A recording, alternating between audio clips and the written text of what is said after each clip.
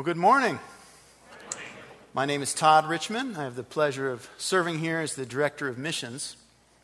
And once a year, we take a Sunday morning to talk about missions, to learn from the Bible. What is God calling us to? How does He want us to do this? What is missions all about? And I actually want to stop for a minute and pray. I feel inadequate this morning in several different ways. One of which I feel particularly common this morning. Common. I guess it's okay to be common, isn't it? Opening God's Word. The other one is I physically am not all I would like to be this morning. Let me ask God to work in spite of those shortcomings this morning. God, it is an awesome thing to come before you, to open your word, to preach your word, to hear your word in the body of your people. God, I pray your Spirit would be here this morning. I pray that you would give me a mouth that would speak your truth, that what I say would be true, it would be consistent with your heart, it would be the message we need to hear. I pray that you would give each of us ears to hear your truth this morning, to apply it to our hearts, open our hearts up to receive all that you would have for us. And God, physically, I pray that you would give me strength this morning, and your message would not be hindered by any of us. God, we love you, and we expect you to do great things this morning. Amen. So every year I try to think about what is it that we need to hear. I pray, God, what do we need to hear? What do we need to think about? What do we need to work through? What do we need to be reminded of? And those of you who have been around for a few years know that every year I base my sermon on the Great Commission, Matthew 28, because it's the Great Commission. But you know what? This year I'm going to take a little bit different poke at missions, okay? A little bit different perspective. So this year we're not going to read about Jesus' declaration that all authority has been given to him in heaven and on earth. We're not going to read his command to us to go and make disciples of all the nations, baptizing them in the name of the Father and the Son and the Holy Spirit, teaching them to obey all that I've commanded you. We're not even going to read about his promise that he'll be with us even to the end of the age. However, I'm not abandoning the Great Commission. Right? Any way we slice this missions thing, the Great Commission is going to be at the core. However, this morning I want us to take a different look. I want us to look at the Apostle Paul. All right? Anybody, any reasonable person, and I don't care so much about the unreasonable people,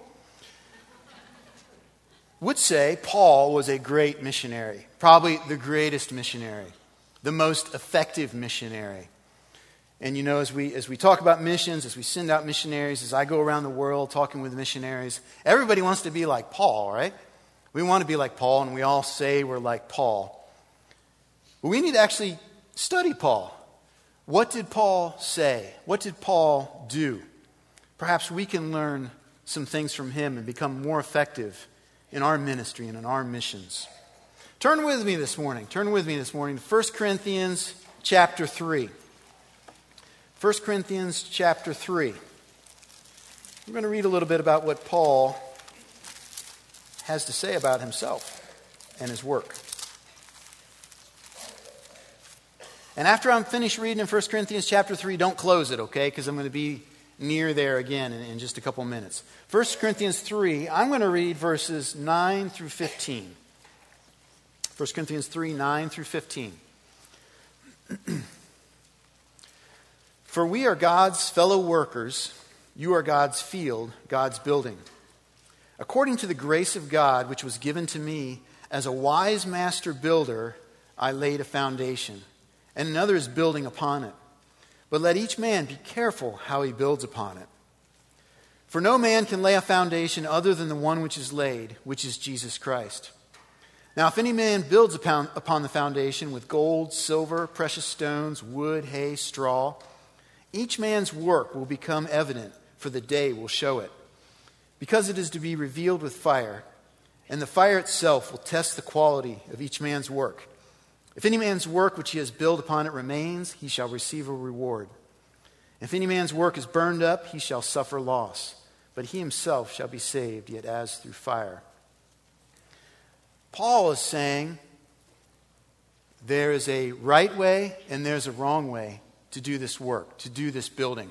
And Paul calls himself a master builder. And that sounds a little bit arrogant maybe, but he attributes that to God, right? He says, according to the grace that was given me. He understands that his wisdom, his discernment, how he built, how he went about his work came by the grace of God. And the work that he does, he wants it to last. He wants it to stand the test of time, the test of trials, the judgment. So I want us to learn this morning from this master builder. If Paul's the master builder, and we know a lot about Paul. We have the book of Acts. We see what he did. We have his epistles. We see what he said to the churches. We have some of his sermons, right? We know a lot about the Apostle Paul. Let's learn from him. I recently read a book called The Conviction to Lead by Al Mohler. The Conviction to Lead. I'd recommend it to you. I think it's a great leadership book. It's not a book about the nuts and bolts of managing people or anything. The point of the book, The Conviction to Lead, is that great leaders have deep convictions. And they operate from those convictions. They have things that they believe so strongly that it affects all that they do. It affects the direction they lead other people. It affects all that they say. And I really appreciate, even in this church, the conviction of the leaders here.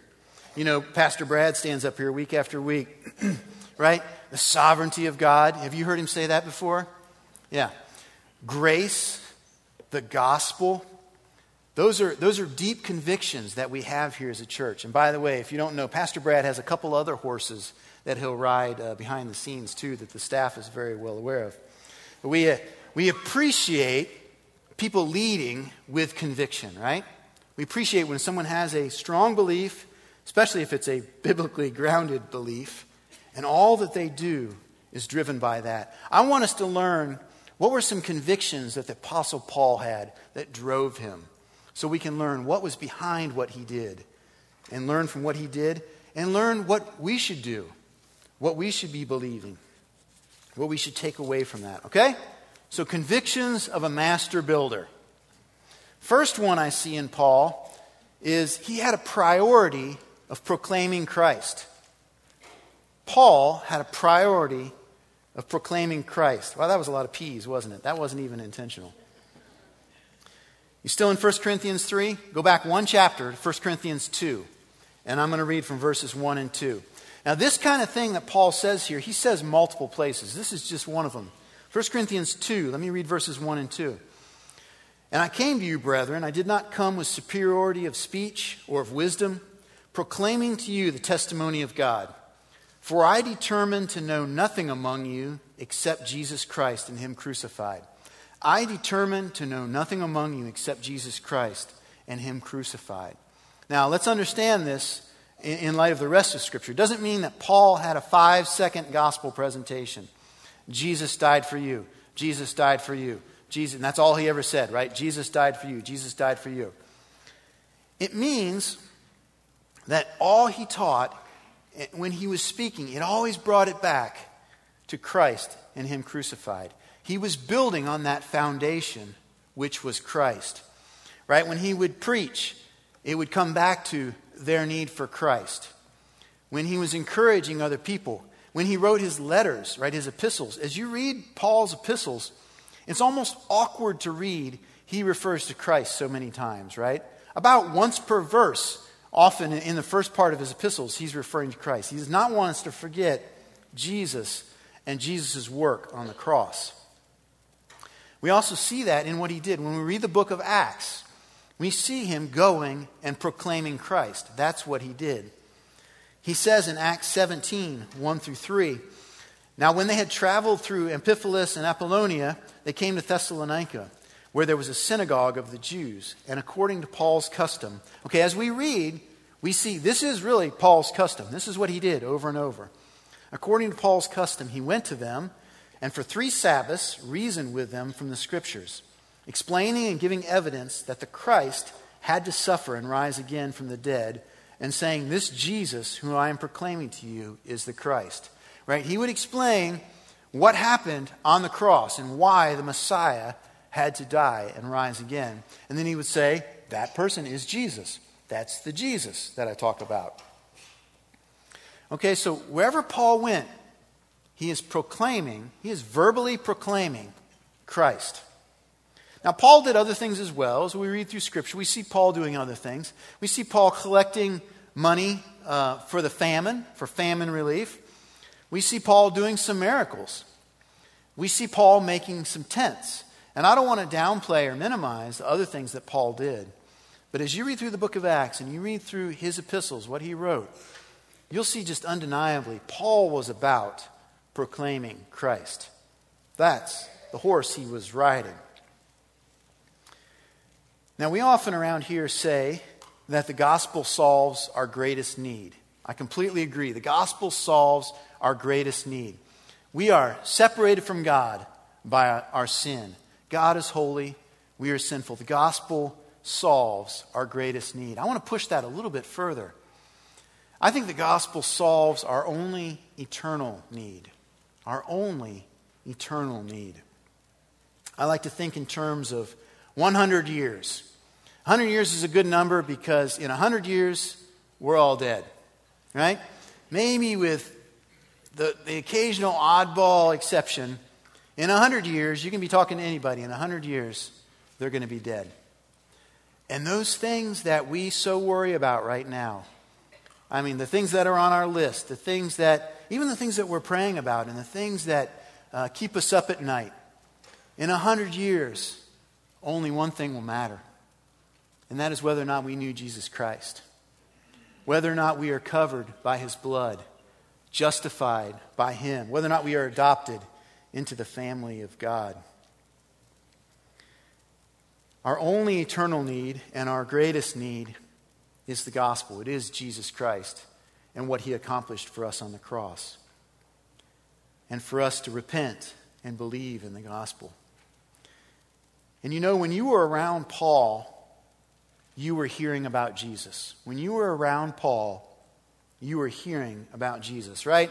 If Paul is in a synagogue, you're hearing about Jesus. If Paul is in a secular auditorium, like the Areopagus, you are hearing about Jesus. When Paul is on a ship, or even being shipwrecked, you're hearing about Jesus. When he is in jail, or when you are chained to him, you are hearing about Jesus. And that's got to poke us a little bit this morning. That's got to cause us to ask the question.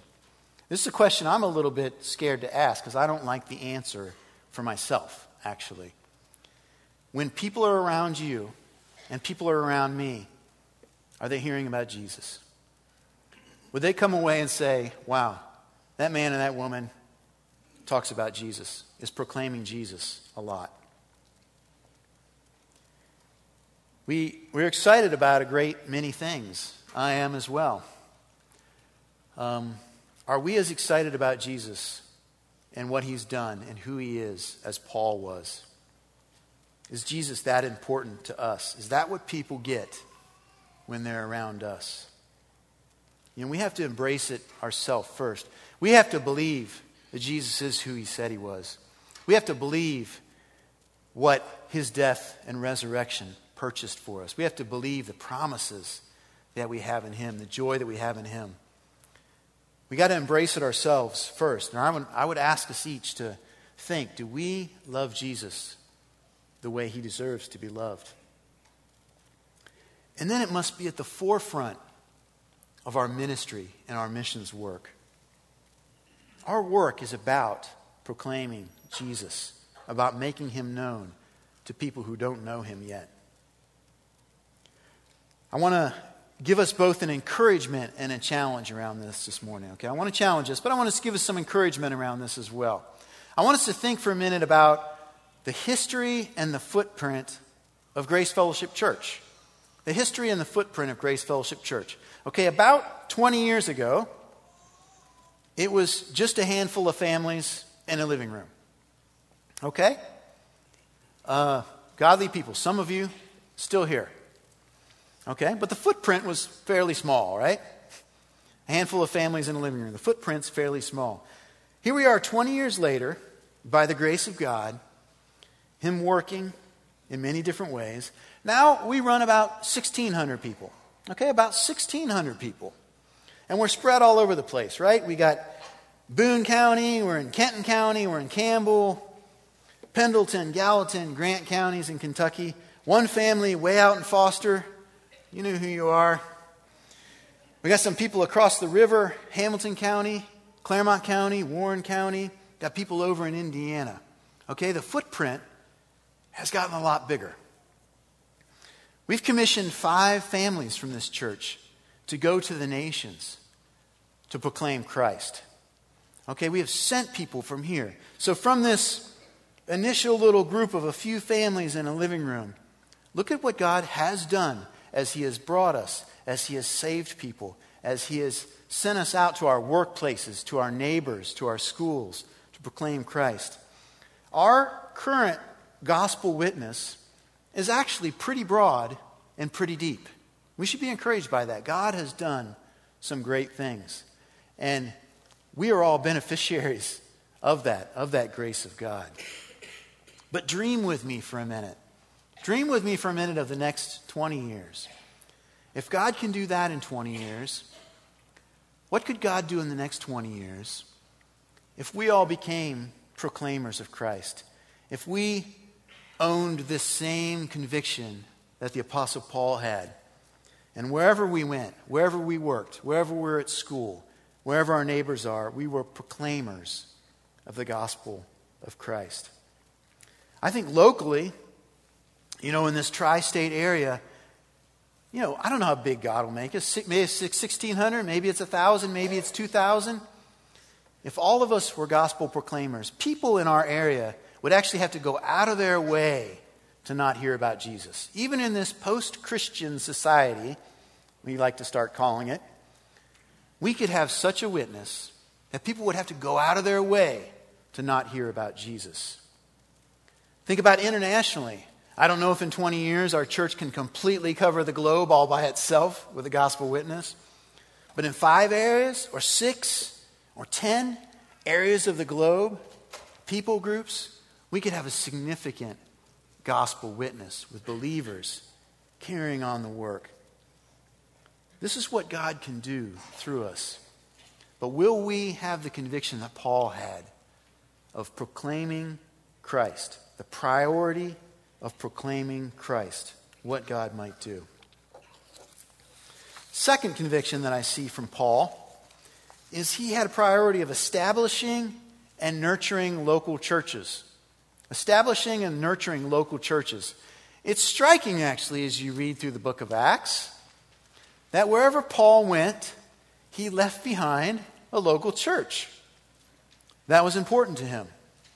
We read in Acts 13 and 14, that's kind of his first missionary journey.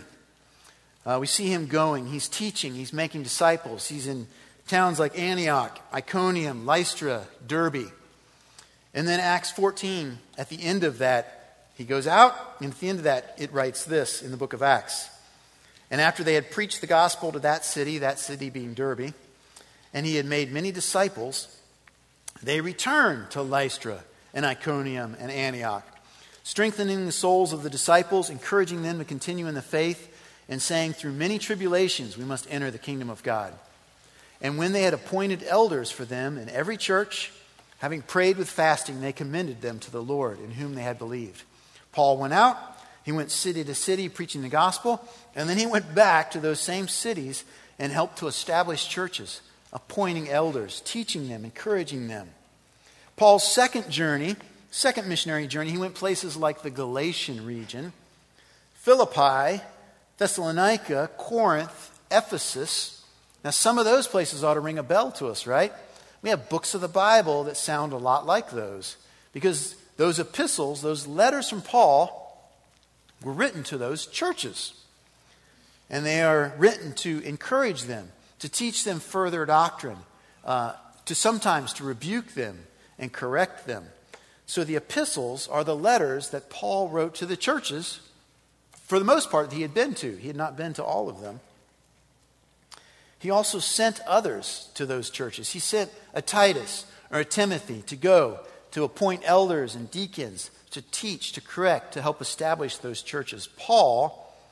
It was important to Paul to establish and to continue to nurture local churches. And listen to this. He was a master church planter, and he did it with next to nothing. Okay? Paul did it with next to nothing.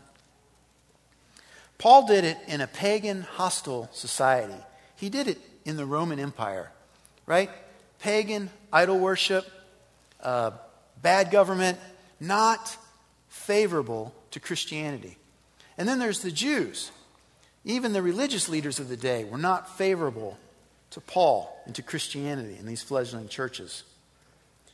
Paul did it without cars or airplanes or buses or boats. We have so much now, right? We got cars. We can get places. When we travel, we talk about traveling for hours. You know, when Paul had to go from one place to another, he was talking about days or weeks. Here's one, and this one is almost unbelievable in our society today. Paul planted churches without Wi-Fi. Okay? That's a little funny, isn't it? A little funny. But tell me, when you walk into a place, do you not expect to have Wi-Fi, expect it to be free, and expect it to be fast?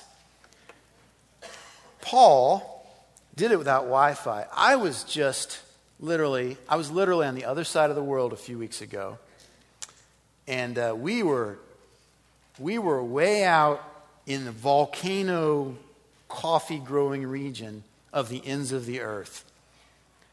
I never lost cell phone signal. Can you believe that? That is crazy. I'm like, dude, I still got cell phone. I got 3 bars. Paul planted churches without Wi-Fi. Paul planted churches without electricity.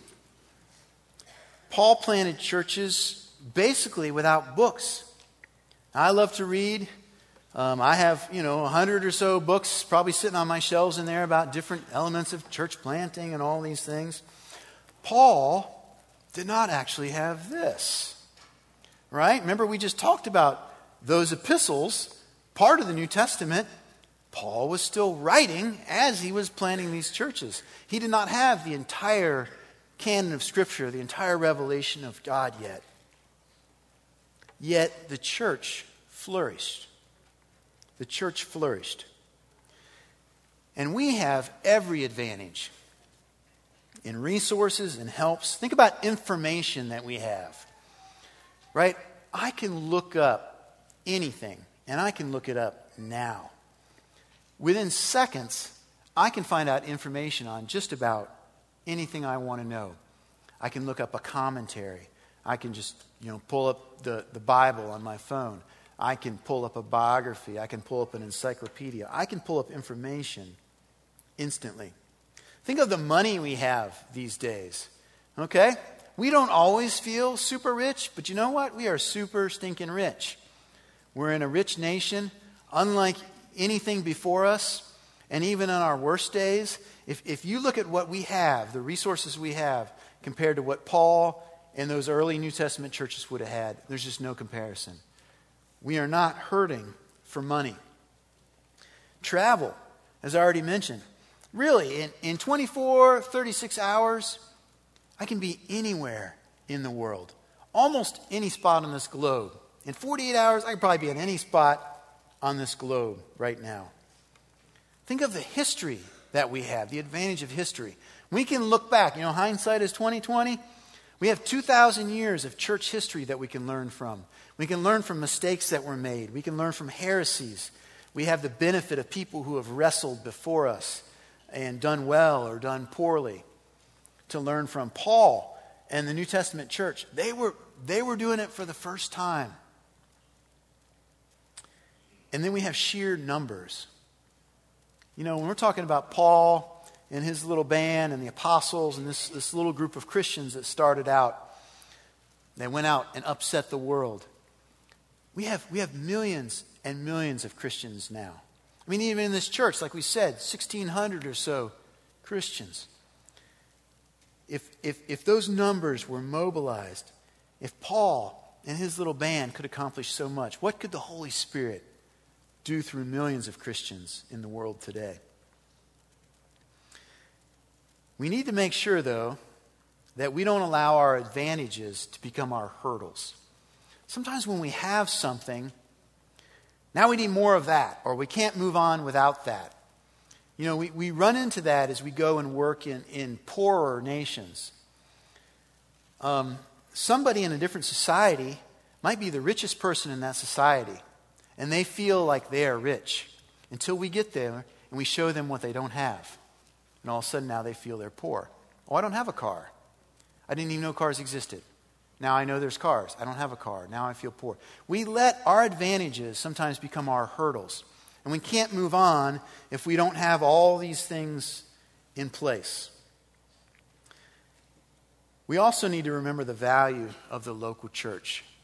I think people in this church understand how wonderful it is to be in the body of Christ, to be around others, to be encouraged, all the one another's of Scripture, to be corrected even and taught by others in the church, to be able to serve with one another. The local church is God's plan. Okay, God's plan is to have the church of Christ built in this world. It is the organization that he has sanctioned. So Paul had a conviction of establishing and nurturing local churches. We need to have that as well. A third conviction of Paul, that sacrifice is normal and expected. For Paul, when he would think of sacrifice, he didn't think of something unusual or exceptional. When Paul thought of sacrifice, he thought, yeah, that's life. That's normal life. It's expected. In Acts 9, 15 and 16, okay, so we got the road to Damascus. Paul, bright light, talks to Jesus. He's going into Damascus. And the Lord talks to Ananias, who was a disciple in Damascus. And he says to Ananias, "Go, for he," talking about Paul, "is a chosen instrument of mine, to bear my name before the Gentiles and kings and the sons of Israel. For I will show him how much he must suffer for my name's sake." How would you like that to be the first thing that God said about you? I'm going to show you how much you will suffer for my name's sake. Paul knew from the start that his life was going to be about sacrifice. Somewhat later in the book of Acts, chapter 20, verses 22 through 24, Paul says this, "And now, behold, bound in spirit, I am on my way to Jerusalem, not knowing what will happen to me there, except that the Holy Spirit solemnly testifies to me in every city, saying that bonds and afflictions await me. But I do not consider my life of any account as dear to myself, in order that I may finish my course in the ministry which I received from the Lord Jesus, to testify solemnly of the gospel of the grace of God." Paul knows wherever he goes, he's going to suffer. He's going to be called on to sacrifice. And that was normal. And we see that play out in his life. As we read through the book of Acts, we see that play out. In fact, in 2 Corinthians 11, Paul is recounting some of his suffering. He says he was imprisoned. He was beaten times without number. 5 times he received from the Jews the 39 lashes. 3 times he was beaten with rods. He was stoned. And by the way, we read when he was stoned, they left him for dead. They thought they stoned him to death. 3 times he was shipwrecked. He went with hunger, thirst. He went without food. He was in cold and exposure. This was life for Paul. For Paul, sacrifice was normal. Now, sacrifice can be something that you intentionally give up, or it could be that you put yourself in a place where you are likely to suffer. For Paul, he had both of those things. For Paul, sacrifice was normal, and it was worth it. It was normal, and it was worth it. For Paul, it was worth it because it's not worthy to be compared to the glory that is to be revealed in us. He wrote in Romans 8:18. For Paul, sacrifice was normal, and it was worth it because it is producing for us an eternal weight of glory far beyond all comparison. You see what Paul's saying here? He's saying, yeah, it's sacrifice, but in comparison to what I gain, it's nothing. It's not even worthy to be compared. Paul limited himself. Paul didn't do certain things so that he could become all things to all people, so that he may by all means save some. Paul would give up things, give up rights that were his, so that by all means he might save some, he says in 1 Corinthians 9:22. For Paul, sacrifice was normal and it was worth it. All right, that begs us to stop for a second and get a reality check on our sort of middle-class American Christian version of sacrifice. Again, meddling a little bit here, a little bit afraid of what I see in my own heart here. And I'll admit, I'm about to stereotype a little bit, okay? I'm going to stereotype a little bit. So I know that what I'm about to say is not true of every person in every situation. However, let this poke you a little bit. Let the Spirit poke your conscience a little bit. When we talk about sacrificing, when we talk about suffering, do we have the same thing in mind that Paul did when he talked about it? Folks, sacrifice by definition means we are losing something, and we are losing something dear to us. Sacrifice means losing something that is dear to you. Sacrificial giving means that we will not actually be able to buy something else that we really wanted. If we are sacrificially giving, there is something else that we want that we cannot buy because we sacrificially gave to something else.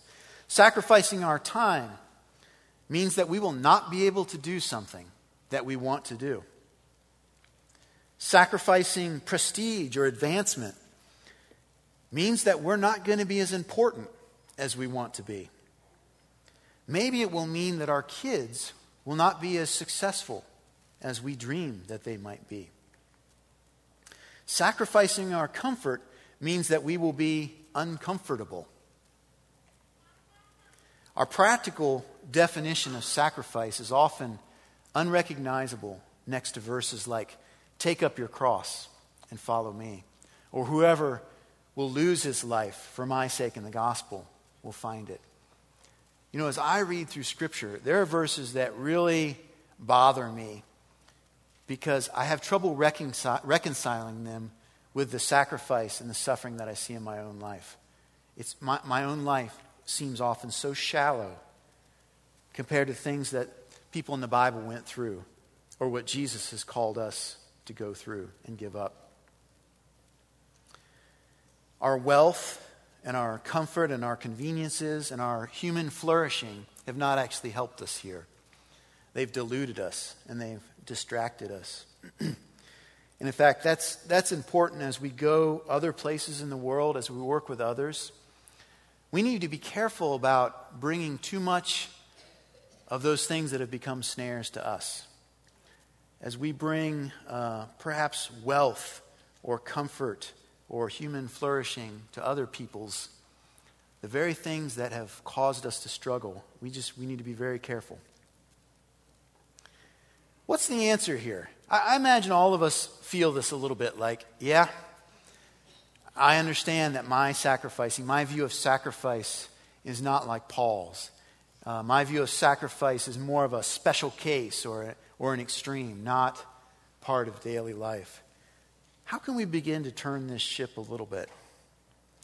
I think like Paul, we need to fully buy into the economy of the kingdom. The economy of the kingdom. What do I mean by that? I mean that God says that certain things are valuable and other things are worthless. And that is very different than what the world tells us is valuable and is worthless. Will we buy in to God's economy fully like Paul did? Paul says this in Philippians 3:7-8. "But whatever things were gained to me, those things I have counted as loss for the sake of Christ. More than that, I count all things to be loss in view of the surpassing value of knowing Christ Jesus my Lord, for whom I have suffered the loss of all things and count them but rubbish, in order that I may gain Christ. Paul is saying all the things that used to be important to me, all the things that the world tells me is important, I've come to find out those are worthless. And I count them as rubbish, and I've lost them. And I don't mind losing them because I've gained Christ. Christ is true gold. So his sacrifice becomes to not feel so much like a sacrifice, because what's he doing? He's trading rubbish for gold. We need to get the economy of the kingdom as well. We need to believe what God says is valuable, what is eternal, what is true riches. What would it look like? What would it look like as a body if we had this economy in mind? What would it look like if we began to live with sacrifice as part of normal life? If we were not so self-protecting? If sacrifice was the norm? I can almost see it. I can almost see it. The unleashing of God's power through us into this world. If we were not so caught up in all the trinkets of this world, but in what was important to God. Christ, his kingdom, eternal things. Think of the resources and the lives that would be released like a wave into this world for the kingdom. So Paul also had a conviction that sacrifice was normal and expected. A fourth conviction I see in Paul is the need for perseverance. The need for perseverance. Paul said in Philippians 3:12-14, "Not that I have already obtained it or have already become perfect, but I press on in order that I may lay hold of that for which I was laid hold of by Christ Jesus. Brethren, I do not regard myself as having laid hold of it yet, but one thing I do, forgetting what lies behind and reaching forward to what lies ahead, I press on toward the goal for the prize of the upward call of God in Christ Jesus." Paul pressed on. We already talked a little bit. Paul's normal ministry looked like this. He'd come into a city. He preached the gospel. Some people believed. They were often Gentiles. Some people did not believe. They were often Jews, not always. After a while, they would run him out of town, or they would beat him, or they would stone him, or they would put him in prison. And what would Paul do with that? He would get up, he would go to the next city, and he would do the same thing over and over again, knowing that suffering awaited for him there for him as well. Paul would get up and do it again, over and over, and Paul persevered. Now, most of us are Americans. Most of us are Americans, and there's something about Americans, and that is we don't like to lose. This is actually, as you go around the world, that's kind of a big deal for Americans. Americans don't like to lose. When is the last American-made movie you saw where the American lost? I mean, did you see Rocky IV? The American always wins in the end. We don't like to lose. We don't like to have to get back up again when we get knocked down. We live in an instant society. We've touched on this. We live in an instant society. Things come easy to us, and they come to us quick. And we can often forget about the perseverance that we read about in Scriptures. The people of the Bible had to persevere. Often as we're reading, we're missing out on the time frames, because from this chapter to this chapter, it might be 40 years. We're missing out on the time frames. Think about Noah. Like 100 years, he's waiting for the flood, building the ark. 100 years. Think about Abraham. Think about Moses. Okay, Moses, right? 40 years, and then he has to go to the wilderness for 40 years, and then he goes to a different wilderness for 40 years, and then he dies. Okay? That's perseverance. Think about Joseph. We read the story of Joseph. Wow. Persevering as he is wronged. As he follows God, he is wronged over and over. He perseveres. Daniel in captivity, and the people of Israel in captivity in Babylon. Decades. Often in Scripture, people are persevering for decades before they see God work. Sometimes centuries. However, we have a thought. We like results in hours or days or minutes or seconds, right? I can Google search something.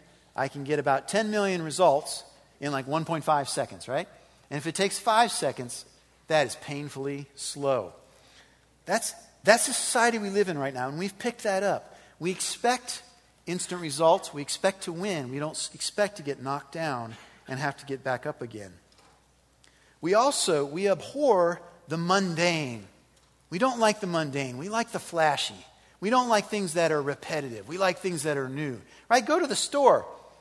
The same box of cereal, but it says new. Oh, I'm going to buy that. It's new. It works because we like things that are flashy. We like things that are new. Now, I learned a few years ago a golf phrase, and I want to put this golf phrase in perspective because I play golf about once every other year. Okay? So, if you want to learn helpful things about golf, don't ask me. You need to ask somebody else. I'm not good at golf. I hardly ever play. But there was a phrase that really stuck with me, and it stuck with me in certain areas of life, and that is drive for show and putt for dough. Drive for show and putt for dough. And if you play golf, I think you know what that is. It's really cool to really smash a ball with the driver, right? 300 yards. And if you're like me, you go to the driving range now and then, you get the bucket, and you get out the driver, and you are hitting it as hard as you can, and 9 in a row, right? Do this thing over, slice over to the fence on the right, and 1 goes straight, and you're like, yeah. And it is awesome to see somebody crank a ball 300 yards. It's flashy. But in golf, the real money is made on the putting green when your putt goes in 1 putt less than the guy next to you. That's where the money is made. The money is not made in the flash. The money is made in the discipline and just the ordinary looking things of life. Now, we are not a flashy church. I don't know if you've picked up on that yet or not. I don't know if you know, recently we painted some walls that were not a shade of tan. So we're not really in that much danger of being an overly flashy church. But even our church, we can be distracted and deceived sometimes that the big flashy things that we all see are what the work's all about. Sunday morning is vitally important. The preaching of God's word, the hearing of God's word. Our lives are changed as we come together on Sunday morning. But much of the work of the kingdom takes place with all of us in the middle of the week in a way that nobody sees. It's the studying of God's word. It's praying. It's meeting with people and talking through and working through the scriptures with others. Our missions work is the same thing. There are flashy things about missions, and then there's mundane things about missions. I mean, one kind of flashy thing is short-term trips, right? I mean, I was just on a short-term trip. A couple weeks ago, I am on the other side of the world, okay? 12 time zones from here. And it's flashy. We're in the jungle. We're in big cities. We're doing all this stuff. We're exploring things. Short-term trips are important. They make good pictures. They make good letters. But don't forget the day in and day out work of our missionaries around the world. The work is often done in the prayer closet. The work is often done in one-on-one, in evangelism, discipleship, encouraging others. Okay, the work that will last and will stand the test is often not flashy. We need to persevere. We need to embrace as well the things that are mundane and repetitive. Now, we get to see in Paul's life some pretty flashy things. We see some great moments of Paul. But you know what a normal day, I think, looked like for Paul? Let me read a little bit from 1 Thessalonians 2, 7 through 12. This is Paul talking about his time when he was with the Thessalonians. He says, "But we proved to be gentle among you, as a nursing mother tenderly cares for her own children. Having thus a fond affection for you, we were well pleased to impart to you not only the gospel of God, but also our own lives, because you become dear to us. For you recall, brethren, our labor and our hardship, how working night and day, so as not to be a burden to any of you, we proclaim to you the gospel of God. You are witnesses, and so is God, how devoutly and uprightly and blamelessly we behave towards you believers. Just as you know how we were exhorting and encouraging and imploring each of you, as a father would his own children. Paul describes his work as that of, I'm like a mother to you. I'm like a father to you. Okay, moms and dads and kids, you understand that, okay, family vacations and stuff are pretty cool. That's where most of the pictures come from. But the work of parenting happens in the day in and day out, right? Getting out of bed, getting breakfast, getting kids to school, teaching, correcting, disciplining. The real work of parenting is often in the repetitive and in the mundane. Paul understood that, and we need to understand that as well. What can we learn from Paul here? I think we can learn faithfulness. I really like the word faithfulness. We can learn faithfulness in the slow soul work of evangelism and discipleship. It's not always flashy. It's rarely fast. But day in and day out faithfulness, perseverance for years and decades until we can see some lasting fruit, and building in a way that will stand the test. Our own ministry and our own missions work needs to persevere. It needs to be patient. And by patient and persevering, I don't mean slow. I don't mean that we ought to purposefully go slow on things, but I mean that we need to be intentional and disciplined to continue on when things get hard, and to not despise the behind-the-scenes work that often happens. Okay, so what's my point here? What's my point? Why did we look at Paul? What are we going to do with what we learned this morning? There's really two main things I want us to take away this morning. One is what it means to us as a church, and the other is what does it mean to us individually. First, as a church, I want us to see why we do what we do as a church, both here and internationally in our missions work. Why do we do what we do? We have 3 G's here, right? One of our G's is going together with the gospel to the tri-state in the world, right? Gather, grow, and go. Going together with the gospel to the tri-state and world. Our work around the world and around the tri-state is heavy on proclaiming Christ. It's heavy on proclaiming the gospel. Now there's many other things we can do. There are many other good things. There are many other things that we will do along the way. But we don't want to forget the priority of actually proclaiming Christ out loud to people who need to hear. Remember the eternal need that people have? We will meet people's temporal needs along the way. But our work is heavily focused on proclaiming Christ. Our work is heavily geared towards producing healthy, Bible-based local churches, particularly around the world. Okay, why have we sent the Dostals to the Czech Republic? Why have we sent the Marksberries to Romania? Why have we sent the Alvidrez family to Albania? Why have we sent our brother and sister to Southeast Asia? Why have we sent the Kurds on campus? Why are we exploring a new unengaged people group where there isn't even a witness of Christ yet? We're doing that so that we can proclaim the gospel and help to establish and nurture local churches. Local churches there who, from the people that live there, will carry on this work of evangelism and discipleship to their people group, to their nation. That's why we send people. That's why we have partners in Bible translation, partners in church planting, partners in prayer ministries, all geared towards people coming to know Christ, established in a church for the kingdom of God. It's why we do and will continue to do multi-site here in Northern Kentucky. Okay? We talked about our footprint and the depth and the breadth of our gospel witness here in Northern Kentucky and beyond. We want to go reach new neighborhoods where we can't reach where we're sitting right now. So we want to have multi-sites where we have parts of our body in different places. That's why we have small groups spread out all over, so that people, where they live, can teach the gospel, can encourage one another, can make disciples. Now I'm going to call our worship teams back up this morning as I wrap up this final point.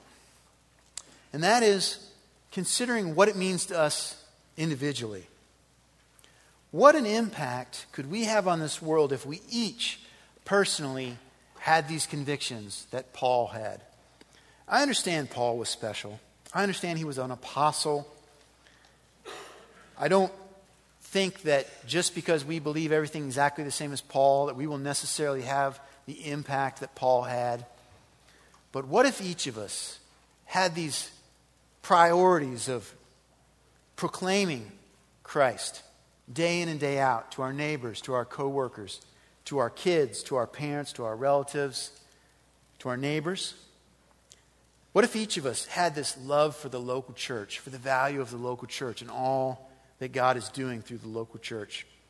What if we lived as if sacrificing was the norm, not the exception, not for some super Christian or for some super moment, but if we all lived sacrificially day in and day out? What if we were all patient and faithfully persevering through the things that God has called us to? I think that all of us living like that would open the floodgates. God could work through us individually and as a church, right? The church is just all of us together with Christ as our head. The resources, the power, the gospel witness that God could pour through us if we lived like that. We're going to wrap up by singing a song, I Will Follow You. I believe and I will follow you. This song is about believing what God says so strongly that we actually follow him through thick and thin. You know, if we don't have deep-rooted convictions, when going gets tough, we'll stop, or we'll fall short, or we'll go down some other path. We'll be blown about by the wind. We'll get distracted. We'll be off on tangents. So we're going to sing this song together to wrap up, to hopefully drive some of these truths into our heart. Let it reaffirm the truths of God to you this morning. Let it rekindle our love for Christ so that we might be a powerful people for God in this world.